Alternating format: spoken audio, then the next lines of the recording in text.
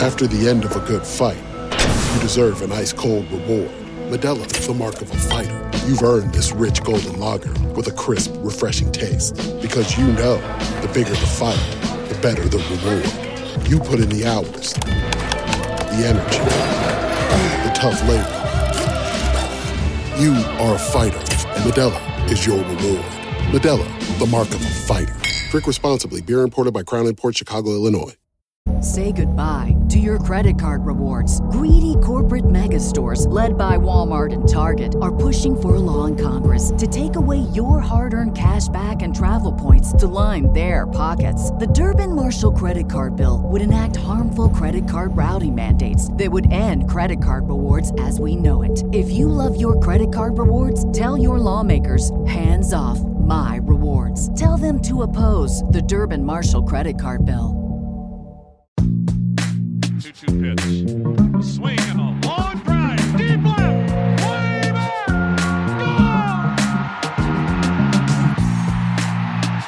Gone! All right. Welcome back to the Hot Sheet Podcast. This is your host, Jeff Ponce, the parrot. I almost called myself the pirate.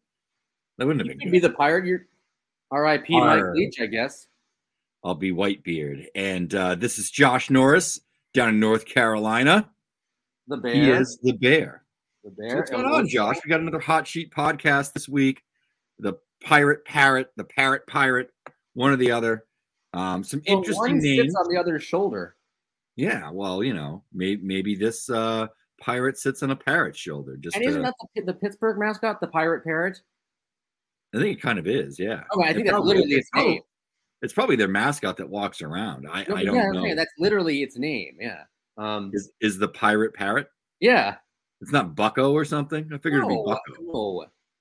Pirate. I'm going to Google this now. Or if JJ were doing this, he'd be binging it. Yeah, the pirate parrot is officially their mascot. That's a trademark. Wow. Well, there you go.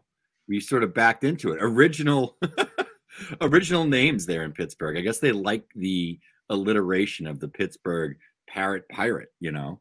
Just a lot of P's popping on your microphone. Pirate parrot, excuse me. It's a mascot and a tongue twister, 2 for the price of 1. I had a friend in high school named Parrot. His name is Barrett, but we called him Parrot. I don't know why. Anyway. I had a friend in high school. I really served that one up to you. Anyway, let's talk a little bit about the hot sheet this week. JJ Cooper did the picking on these boys. Ben Brown is number 1, but we're not going to talk about Ben Brown. We're going to talk about one of our favorite, as you would call the minks out there, Elly De La Cruz. What are your thoughts on Elly De La Cruz? Because I had some conversations offline last week with a few of my constituents about Elly De La Cruz and kind of where he should fall in top 100 rankings. Some of the conversations were more fantasy based, but we'll say for the real life paradigm, is this guy that, you know, at a time where there's no clear cut number 1 prospect, how unreasonable is it to consider Elly maybe the number 1 prospect in baseball? And you're talking to the, Jackson Chorio's number 1 fan in the world. But if, we get to the halfway point of the season and Elly's still doing what he's doing and for some reason isn't in the big leagues and or graduated, then yeah, he's the number 1 prospect in baseball. I think that's pretty easy. He's hitting the ball insanely hard. So he's got the power. He's got it from both sides. He's always going to strike out some. He's got incredible twitch. He's got, JJ wrote the article last year. He is, Shohei Ohtani is the Martian. But among minor league prospects, Elly De La Cruz has the most otherworldly skill set you can imagine. It's at least 3 80s on the card, and the other tools aren't much of a slouch either. The only question is going to be the hit tool, and it might not be, an average hitter, but it's going to be good enough where he can play in the big leagues every day and make an impact every day. I was really excited when Yuri Perez got called up. I'm going to be really excited when this gentleman gets called up too. He's so much fun. And, I did a little story on him when we were doing minor league player of the year last year. He finished one of the runners-up. I got to talk to him, spend a few days in Chattanooga, and just what a wonderful young man to talk to. Just really fun guy, really serious about what he does. Definitely wants to stick at shortstop in the long run. Really, one of my favorite things. So this is a tangent here, but that series, Eric Davis was in town as special instructor or whatever, and I kind of joked that I guess Elly for these 3 days or whatever is only the second best athlete on the field. But I talked to Elly. I said, well, what's Eric Davis teaching you? He said, well, he's trying to teach me how to be more efficient when I'm trying to steal third base. And I said, well, can you tell me what that entails? He goes, no, that's a secret. And I go, Elly, look at me. Do you think I'm going to take these lessons and use them? And I'm not stealing third base anytime soon. And he still wouldn't budge. So alas, I will never know how to steal third base. Unfortunate. We could have really used that for the BA softball team where we had the go-go bear on the bases, I mean, you never actually played in any of our little scrimmages. No, I haven't. But you never navigated the ball fields with the cricket stripe in the outfield. Yeah, it's very weird. There's a stripe of cricket turf in the outfield behind the former BA offices. Point is, to get all the way Kyle Holder learned to hit. To get all the way back, if Elly De La Cruz is eligible at midseason to be the number one prospect in baseball and keeps doing what he's doing, I see no reason why he would not be, unless Choreo absolutely goes bananas in the Southern League with the Rise Ball. Ride ball. Yes. Old ride ball. I mean, for me, I think sometimes with Elly that the risk is too overstated. It's almost like analysts, and I mean this as public analysts, it seems like it's mandatory that you're like, well, I mean, there's a lot of upside here and it could be great, but the hit tool and the concerns and this and that. And it's like, well, but there's not many guys that can run a 30% strikeout rate as a 20-year-old in AA and still hit 300. The approach is up this year. The strikeouts are down in AAA. He's below. It's only 21 games. It's only 103 plate appearances, but he's below 30% in terms of strikeouts. Last week was a fairly sizable jump in this area. 10 walks to 4 strikeouts. Had almost twice as many hits as he had strikeouts. If you combine that with walks and hits, the number of times he was getting on base just purely removing the power, it was 4 times as much. So, I think sometimes with guys like this that the hit tool, the swing and miss can be a little bit overstated because of the athleticism, the things that he can do, how hard he hits the ball, how well this guy covers sort of that shadow box, shadow zone around the actual strike zone. You want to keep a certain level of aggressiveness in a hitter like this because he can do damage on pitches that other players can't. I always kind of liken him to Tatis in that sense, that there's all this explosiveness. At times he will take a very aggressive hack that can look a little ugly, but it's with purpose because you don't want to sort of put the reins on this guy's game.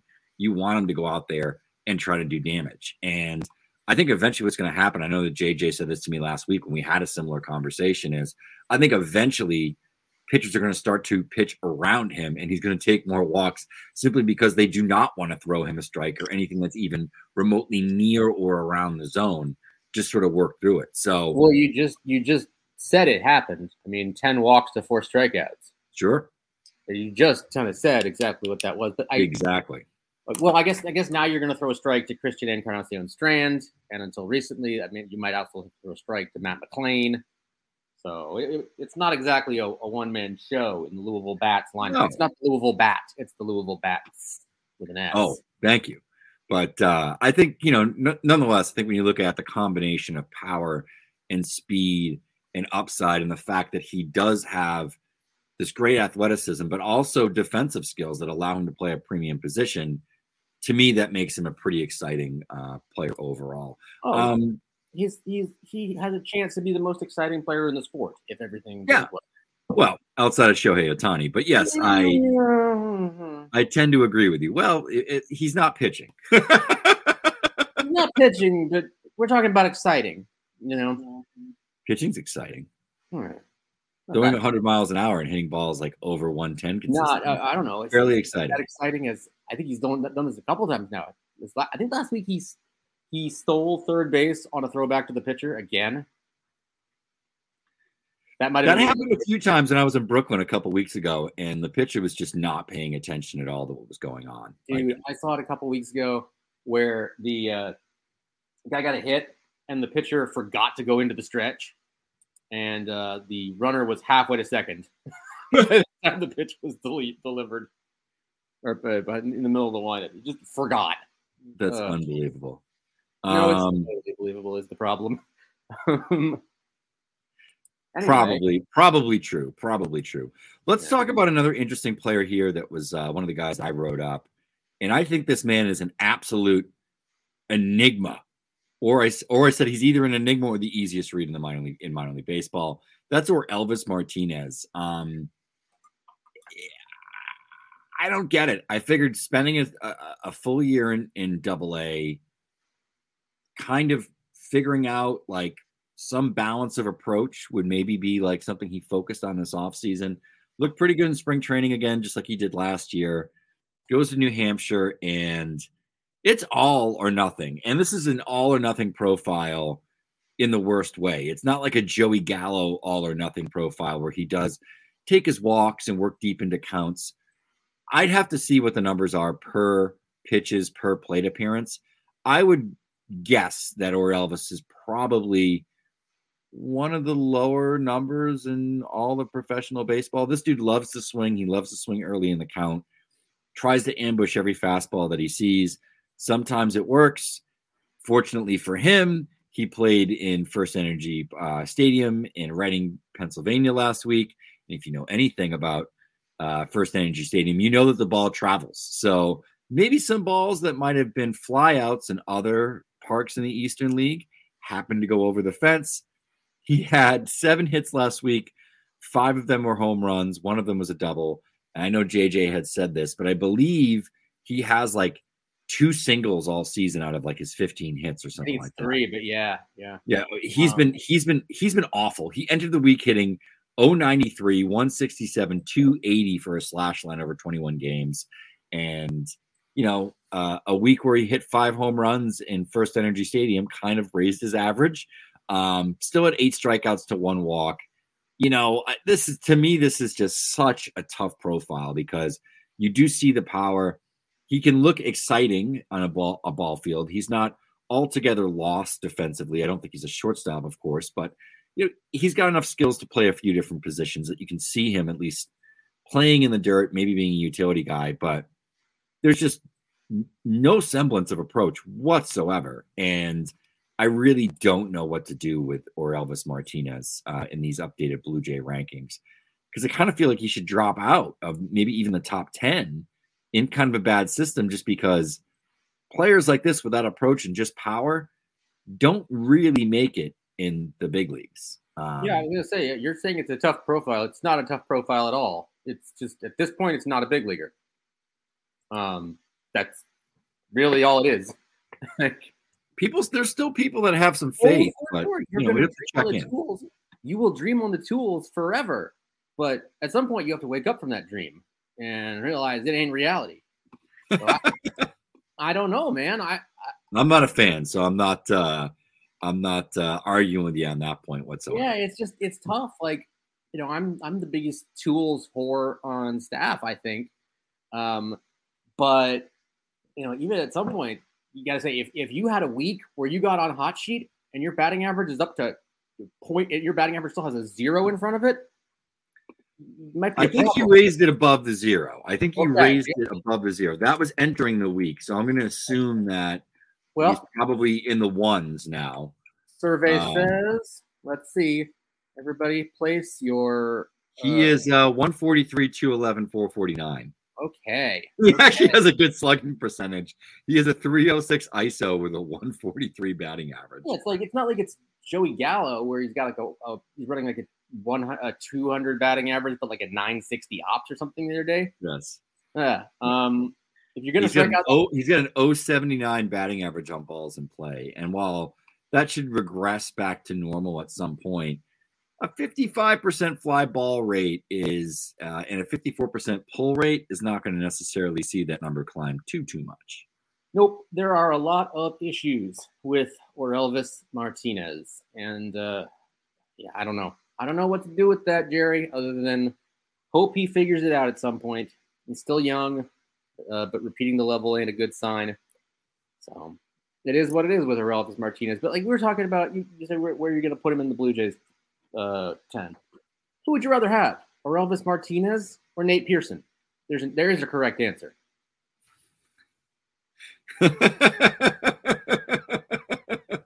Well, right now, Nate Pearson is a pretty decent reliever in the big league. There you go. That's the correct answer. That's probably the correct answer, but if we're looking 3-4 years down the road, I don't know. It's still going to be Nate Pearson. It probably is Nate Pearson.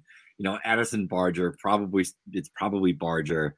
Then you start to get to guys that are really struggling, like Cade Doughty and Tucker Tillman and Josh Kasevich.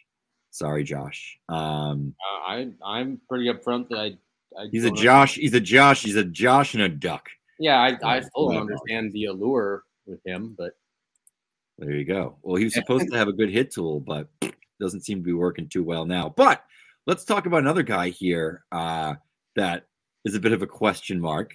An enigma himself. That would be Jack Leiter of the Rangers. He had a good week. You wrote him up.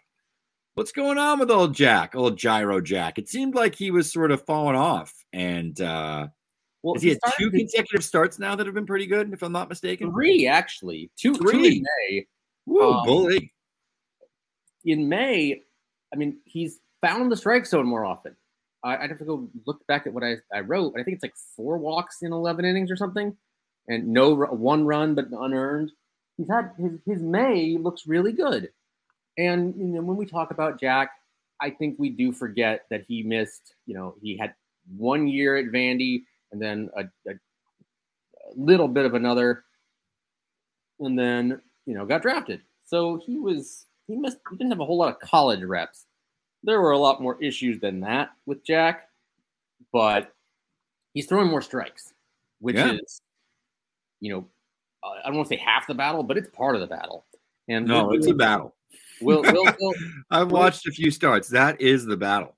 Yeah, but it's not the only problem he's got going. It's only 2 consecutive good starts. He had one walk. He had 1 walk in his previous start. I'm just talking about from in his last start. 5. He did give up 5 runs though over 4. Yeah, that's fine. I'm looking for the walks being lower at this point. All right. So anyway, I can vibe with you there. Anyway, what are we saying about Jack? Oh, we've got our midseason updates coming up. I think they're going to be out. I think our plan is June 7th. And so I'm going to start digging into the why of why Jack Leiter's starting to turn around. I'll make some calls this week on him. But it's a really good sign that he's figuring it out. And we do have to also realize that the Texas League is a terrible place to pitch.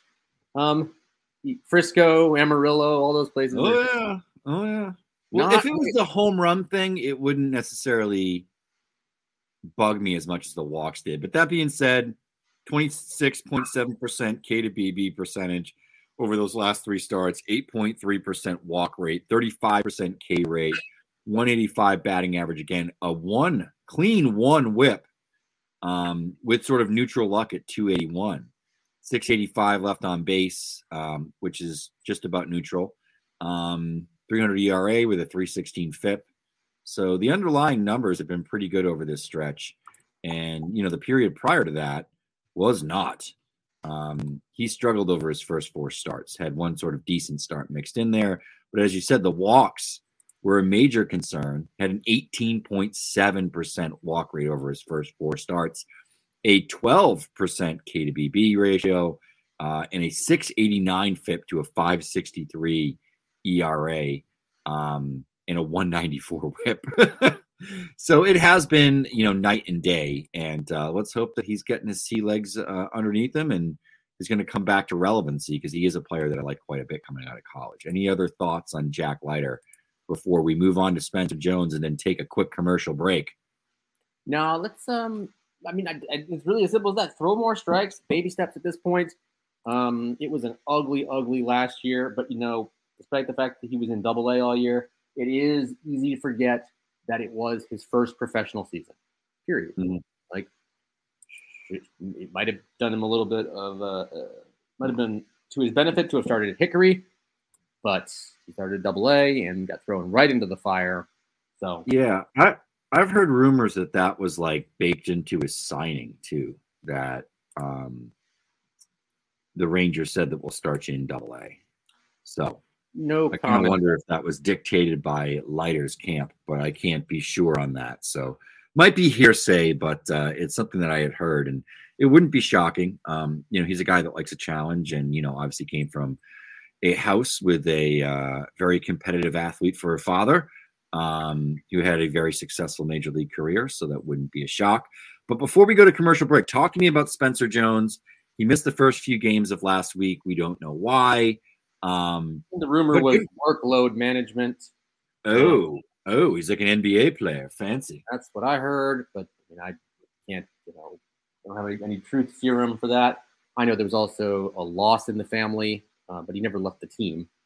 So anyway, Spencer Jones has had a really, really good start to the year. I had been a little skeptical of him in April because while he was, doing tons of impact on contact, he was also striking out a ton.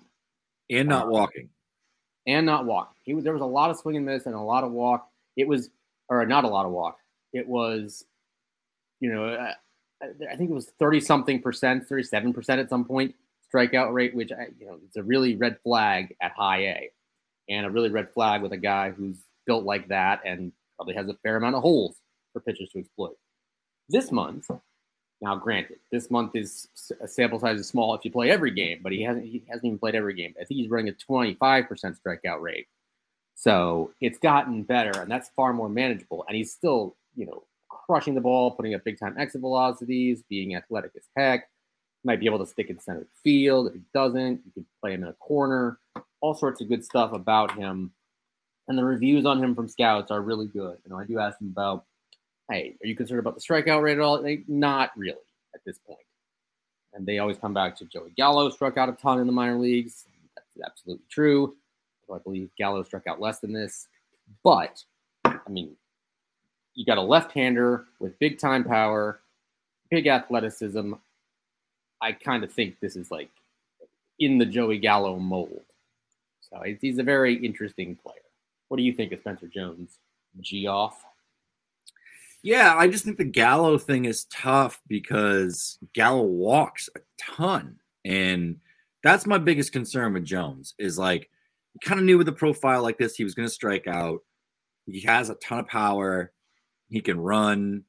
But for a college player, and granted, he most of his experience was 2022, the Cape Summer.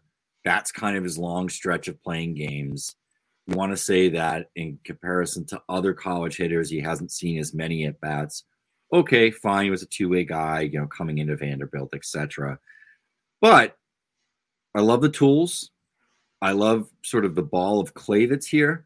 I'd like to see some approach gains, especially from a guy who played in the SEC, played a full season on the Cape in some competitive games, has seen high-level pitching. High A really shouldn't be that much of a challenge for him. I do have some concerns about the approach, but I do think that the upside is immense. But when I compare him to someone else who's on the hot sheet this week, James Wood, to me, I think Wood is just easily the better prospect. Another big guy, the same sort of upside in terms of power and speed. I think he's a better fielder. I think he's a better athlete. And I think he's got much better plate approach and plate discipline, and he's younger. So when I start to compare him to a player like James Wood, it starts to sort of put him into perspective of where he should be. I think he's an everyday regular.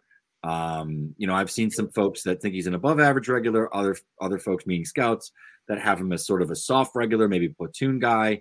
I don't necessarily see the platoon side of things, but I do think he's just sort of a 50, and that's fine. He'll be an exciting one that at times I think people can dream on, and if the approach clicks, he could take that next step. But I'm just a little weary of whether he takes that next step or not. I'm sure our listeners are weary because we've gone 23 minutes without taking a break. So let's take a quick break now, and we'll be right back. We're driven by the search for better. But when it comes to hiring, the best way to search for a candidate isn't to search at all. Don't search, match with Indeed. If you need to hire, you need Indeed. Indeed is your matching and hiring platform with over 350 million global monthly visitors, according to Indeed data, and a matching engine that helps you find quality candidates fast. Ditch the busy work. Use Indeed for scheduling, screening, and messaging so you can connect with candidates faster. And Indeed doesn't just help you hire faster. 93% of employers agree Indeed delivers the highest quality matches compared to other job sites, according to a recent Indeed survey. What I love about using Indeed is how it does a lot of that organizational work for me. I can sort through candidates. I can respond to them. I can schedule interviews all through Indeed.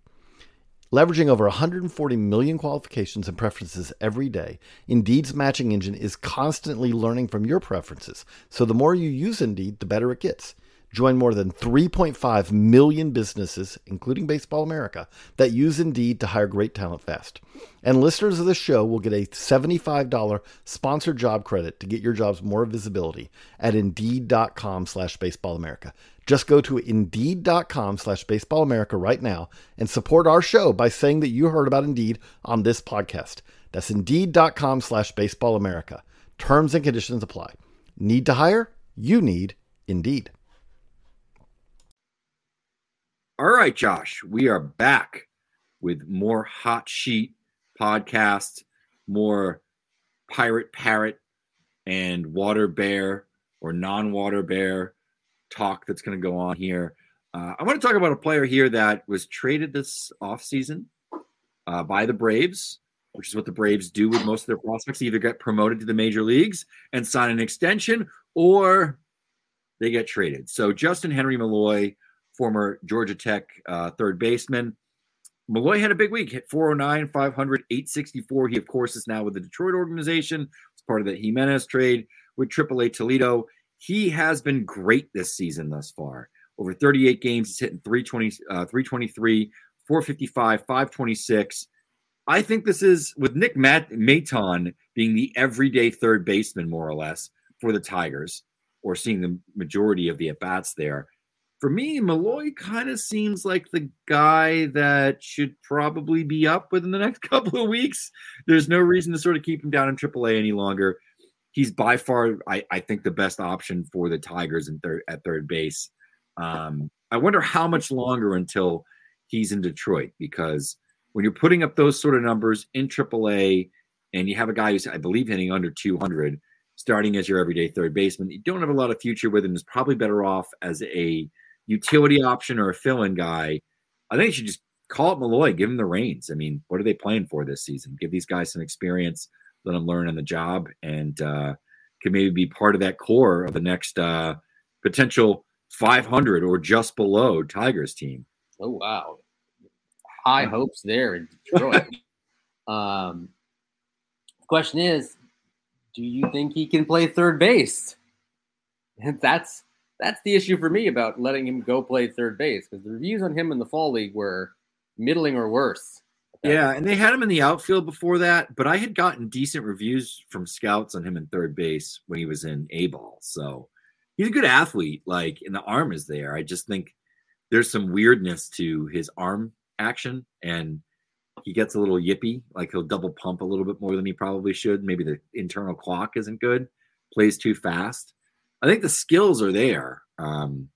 He's a weird one, because I don't think it's just, he could be like JD Davis, where all of a sudden he's like a decent third baseman, which is kind of what we've seen this year with Davis in the major league level. Yeah. And this is super cynical Bear here, but like, if he's terrible there and you lose more games, well, you get a better draft pick. You get a better draft pick. So, yeah. And I think the trade-off with Maton's offense versus his defense isn't necessarily such an issue personally, but we shall see what happens. I just think that he was an interesting name to drop there for all of you fantasy redraft players listening to this one. That might be a guy that, I don't know, you take a little flyer on, can stash on the bench for a week and see what happens. All right, let's move on to another one. A guy who has been up and down. He's a divisive prospect, Josh. That would be one Ronnie Mauricio of the Mets. Another guy that's maybe on the cusp of the big leagues. Big, tall switch hitter. I think he's listed at 6'3". There's no chance he's not like 6'5" if you've seen him, or 6'6". He looks like Michael Jordan in a baseball uniform. What are your thoughts here on Mauricio? Because the power has been good. The strikeouts are down. Still an aggressive hitter, though. Yeah, he's still an aggressive hitter, but the strikeouts are more than manageable right now. Yeah. Like I think he was like at 16% right now, which is exceptional for a guy like him with that power. Like, and he was at not midseason. Whenever we did our first top 100 update, we did get feedback from executives saying, some of them saying, this is a guy who should be in there. The power is real, and it has been real for a long time. That's never been a question. It's just been, is he going to strike out too much? And he's striking out less in AAA, which to me, and he's starting to play other positions, which tells me that the Mets are thinking about it at some point, because I'm sure he's going to play shortstop in the big leagues because they've got a pretty good one up there. But, it's easy to forget how young he is. I believe he's still 21, which, college junior in AAA doing what he's doing. It's pretty good to me. I remember 2 years ago, 2021, when I went to Wilmington, the aforementioned Wilmington, to see him and Alvarez and Beatty all in the same. And those batting practices were unreal amounts of fun. And I know Mauricio actually lost one in game. I want to say it was Oppo over the scoreboard at Frawley Stadium, which is an impressive poke. As we all know, Frawley Stadium is known for depressing hitters. It's the anti-Reading. You mentioned Reading earlier. It is the anti-Reading. We were talking about this on Slack last night for a different reason. But the point is, like, he's still really young. He's still got some really enviable gifts and tools, and I wouldn't be surprised me if he was in the big leagues at some point soon. His height has to be incorrect, because most of his heights are incorrect. I mean, my favorite. I'm going to share this one with you. Look at the chat. I just sent you a tweet, and it is a picture of Mark Vientos next to Ronnie Mauricio. Vientos is listed at 6'4", and Mauricio is listed at 6'3". Mauricio is taller. He's slouched, and his shoulders, I think, start at Vientos's chin. Like, and he's been this tall for 2 years. I don't understand how this hasn't been updated. He's got to be 6'5". I don't think I'm exactly. Things never get updated. I mean, yeah. My favorite story about that is I will not name the prospect, but there was a listed height weight, and then I asked one of my organizations for his official height weight. Well, it's unfortunate. This gentleman not only gained 40 pounds, but he got 4 inches shorter. So it was tough times for that. Like the listed height and weight. Or another one I'll give you. When I was first here, and when Aaron Judge was still a prospect, he was listed at 6'7", 230, I think. And we put it in the book. What am I going to do? Bring a tape measure and a scale to every prospect and say, "Hello, stranger, step on." No. We put him in the book, and I think Judge actually tweeted at BA like when did I lose 40 pounds or whatever? Well, what do you want us to do? You can only deal with so much in terms of finding accurate heights and weights. If they update them, they update them. If they don't, they don't. If you have friendly organizations, they'll tell you the truth. Anyway, yeah. heights and weights are whatever. But he's a big boy regardless. He's he's a shooting guard regardless. Yeah, he might even be a small forward or a swingman. Maybe he could play the 6 because he's long. He's got those long arms. Depending upon what your power forward is like. You know what he is? He's definitely a power forward. Or I meant to say play the 4, but yeah. Anyway, we'll see, man. Yeah. So let me go with my last guy here because we went through all of yours. I'm going to talk a little bit about.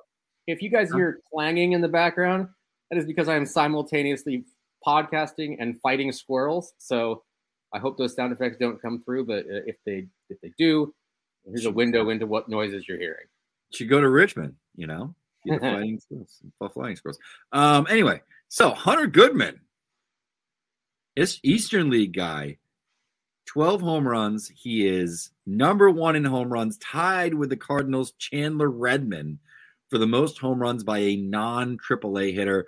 Don't forget, AAA's played a few more games than the rest of the league, so they've had a bit of a head start. Plus, some of those AAA guys, they get to play in the PCL. It's a different environment, more games, plus PCL parks equal more home runs. Goodman has continued just to mash and show better plate discipline. Equal walk and strikeout rate this week, had 4 strikeouts, 4 walks, 6 hits, hit 4 home runs. Actually, all 6 of his hits were for extra bases, which is no surprise if you've seen Hunter Goodman hit a baseball. He hits it extremely hard. I'm excited about this guy. I think that he is very much in play for the top 100, and he's a guy that's going to move squarely into the top 10, maybe even the top 5 of this Rocky system, which is full of really exciting, talented hitters. Goodman is showing something off here. Big question with him is defense, of course. It's not great behind the plate. Hasn't played a ton there this year. They've tried him at first base, which I do think is his probable eventual position. He's played some left field as well. They've also played Colin Simpson in left field, so he's not been their worst left fielder. I think it's good that he has options of playing a few different positions, kind of fitting to a utility style format. But I think ultimately this is the perfect profile for a first baseman. A ton of power, decent approach. And, he's not a terrible athlete either. So I like Hunter Goodman. He's a guy that's really grown on me this year. I've obviously seen him quite a bit over the, first 5-6 weeks of the season. But I am pretty impressed with, what he's done so far this year. And we've gotten good feedback from opposing scouts as well. So he could be a name that, finds himself nestled in the back end of that top 100 very shortly. Anything you want to say on Hunter Goodman or any other players that you wanted to make a comment on? Well, you kind of nailed Hunter Goodman. I don't really think I have anything to add there. You did the audiobook biography on Hunter Goodman. I will note that he did this last year too. He was really good last year in Spokane and or Hartford, if I remember correctly. In Fresno. He kind of stunk in Hartford. He was good. He actually climbed 3 levels of the minors last year. Played 2 levels of A-ball, hit pretty well across the 2 levels of A-ball, and struggled a little bit in Hartford toward the end of the season. This is why you're the biographer. I'm not. I cover the Rockies, and I see Hartford a lot. So yeah, okay. Either way, he's been a guy who's hit for a lot of power in the past. And for sure. To do so. No, there's nobody else I really want to touch on. I saw some guys last week that were fun. I would say, Jacob Misiorowski was fun last week. It's going to strike out a lot of guys. There's a lot to work on there, a lot of reliever risk. I'd say, I'm going to keep talking about Brewers because I keep seeing Brewers. There's a right-hander in their system named Will Rudy, who was their 5th rounder last year, converted infielder. Nice little fastball sweeper profile, who really opened some eyes in the scouting section at Zebulon this past week. Just wanted to keep an eye on. And this week, I am going to see one Jackson Holiday at Winston-Salem. Well, he's playing for Aberdeen, but they're at Winston-Salem. I believe the JJ Coop Bear will be joining me on at least one of my pilgrimages out to see them. Nice. If the weather holds tonight, I will be seeing a non-prospect named Tyler Glasnow pitching at Durham. Although, to be fair, stay healthy, bud. I will be probably more focused on the various position players. I'm a big Oslavas Basave fan. Manzardo. I don't know if Curtis Mead's back yet. Should be back soon-ish. Those guys are there. The opposing team, the Nashville Sound, doesn't really have anybody prospect-wise. But it should be – it's a lighter week. And then next week, Down East comes in. And Rangers are one of my teams, so I'll be seeing a fair amount of them at Zebulon, which is a much easier drive than Kinston. I think I can go a round trip from Zebulon in the time it takes me to get to Kinston. So and plus the video angles are a lot better there. Fayetteville next week has Myrtle Beach in. There's a lot of early buzz on Jackson Ferris, Cubs pitching prospect, so I'll hopefully go get to see him. And yeah, that's in the middle of all that. There's going to be updates to the top 30s. I have my 4 teams that I do for the book: Yankees, the Giants, Rangers, and Marlins, and I also do the Pirates and the Guardians for the updates. So yeah, that's my next couple weeks. What about you, JJ? JJ? Wow. What about you? Yeah, but it's fine. Yeah. GG. This week I haven't looked at next week yet. I'm living one week at a time, 1/4 mile at a time. Living my fast and furious life. Did a bunch of Portland games last week. I drove up there and back 3 times, which is a lot of driving. But this week, I'm going to be driving up to New Hampshire, I think tonight, to see Dom Hamels. Plan is to catch Robersi later in the week. And sort of go from there. Already seen Mike Vassell, so I don't need to double up with him, though I suppose I could. And we'll see if there's anything happening in Worcester. Not really exciting series this week. And then Hartford is Portland, and I've seen Hartford and Portland already, so I don't know if I really need to go back to Hartford to see Portland. My options are limited. Maybe I'll get crazy and drive to like Hudson Valley or something. I got to double check who they have in town this week. I think it's Brooklyn, who I've seen Brooklyn and Hudson Valley as well. So once again, my options are a little limited right now. We shall see. I might be watching some games on TV a couple of days this week, but I think I'll probably make the drive out for Dom Hamels tonight. So go from there, cut up some video. Love seeing different pictures and seeing what they got, and sort of getting my own mental Rolodex on how I rank them myself, and the data sort of folds into that to I guess argue against my live looks. But there we go. So Josh, anything else you want to say, or can we wrap this up? We can wrap this up like a Hanukkah present. All right, there we go. Well, he is Josh in North Carolina. I am Jeff in Massachusetts. That was another week of the Hot Sheet Podcast. Thanks for tuning in. See you next week.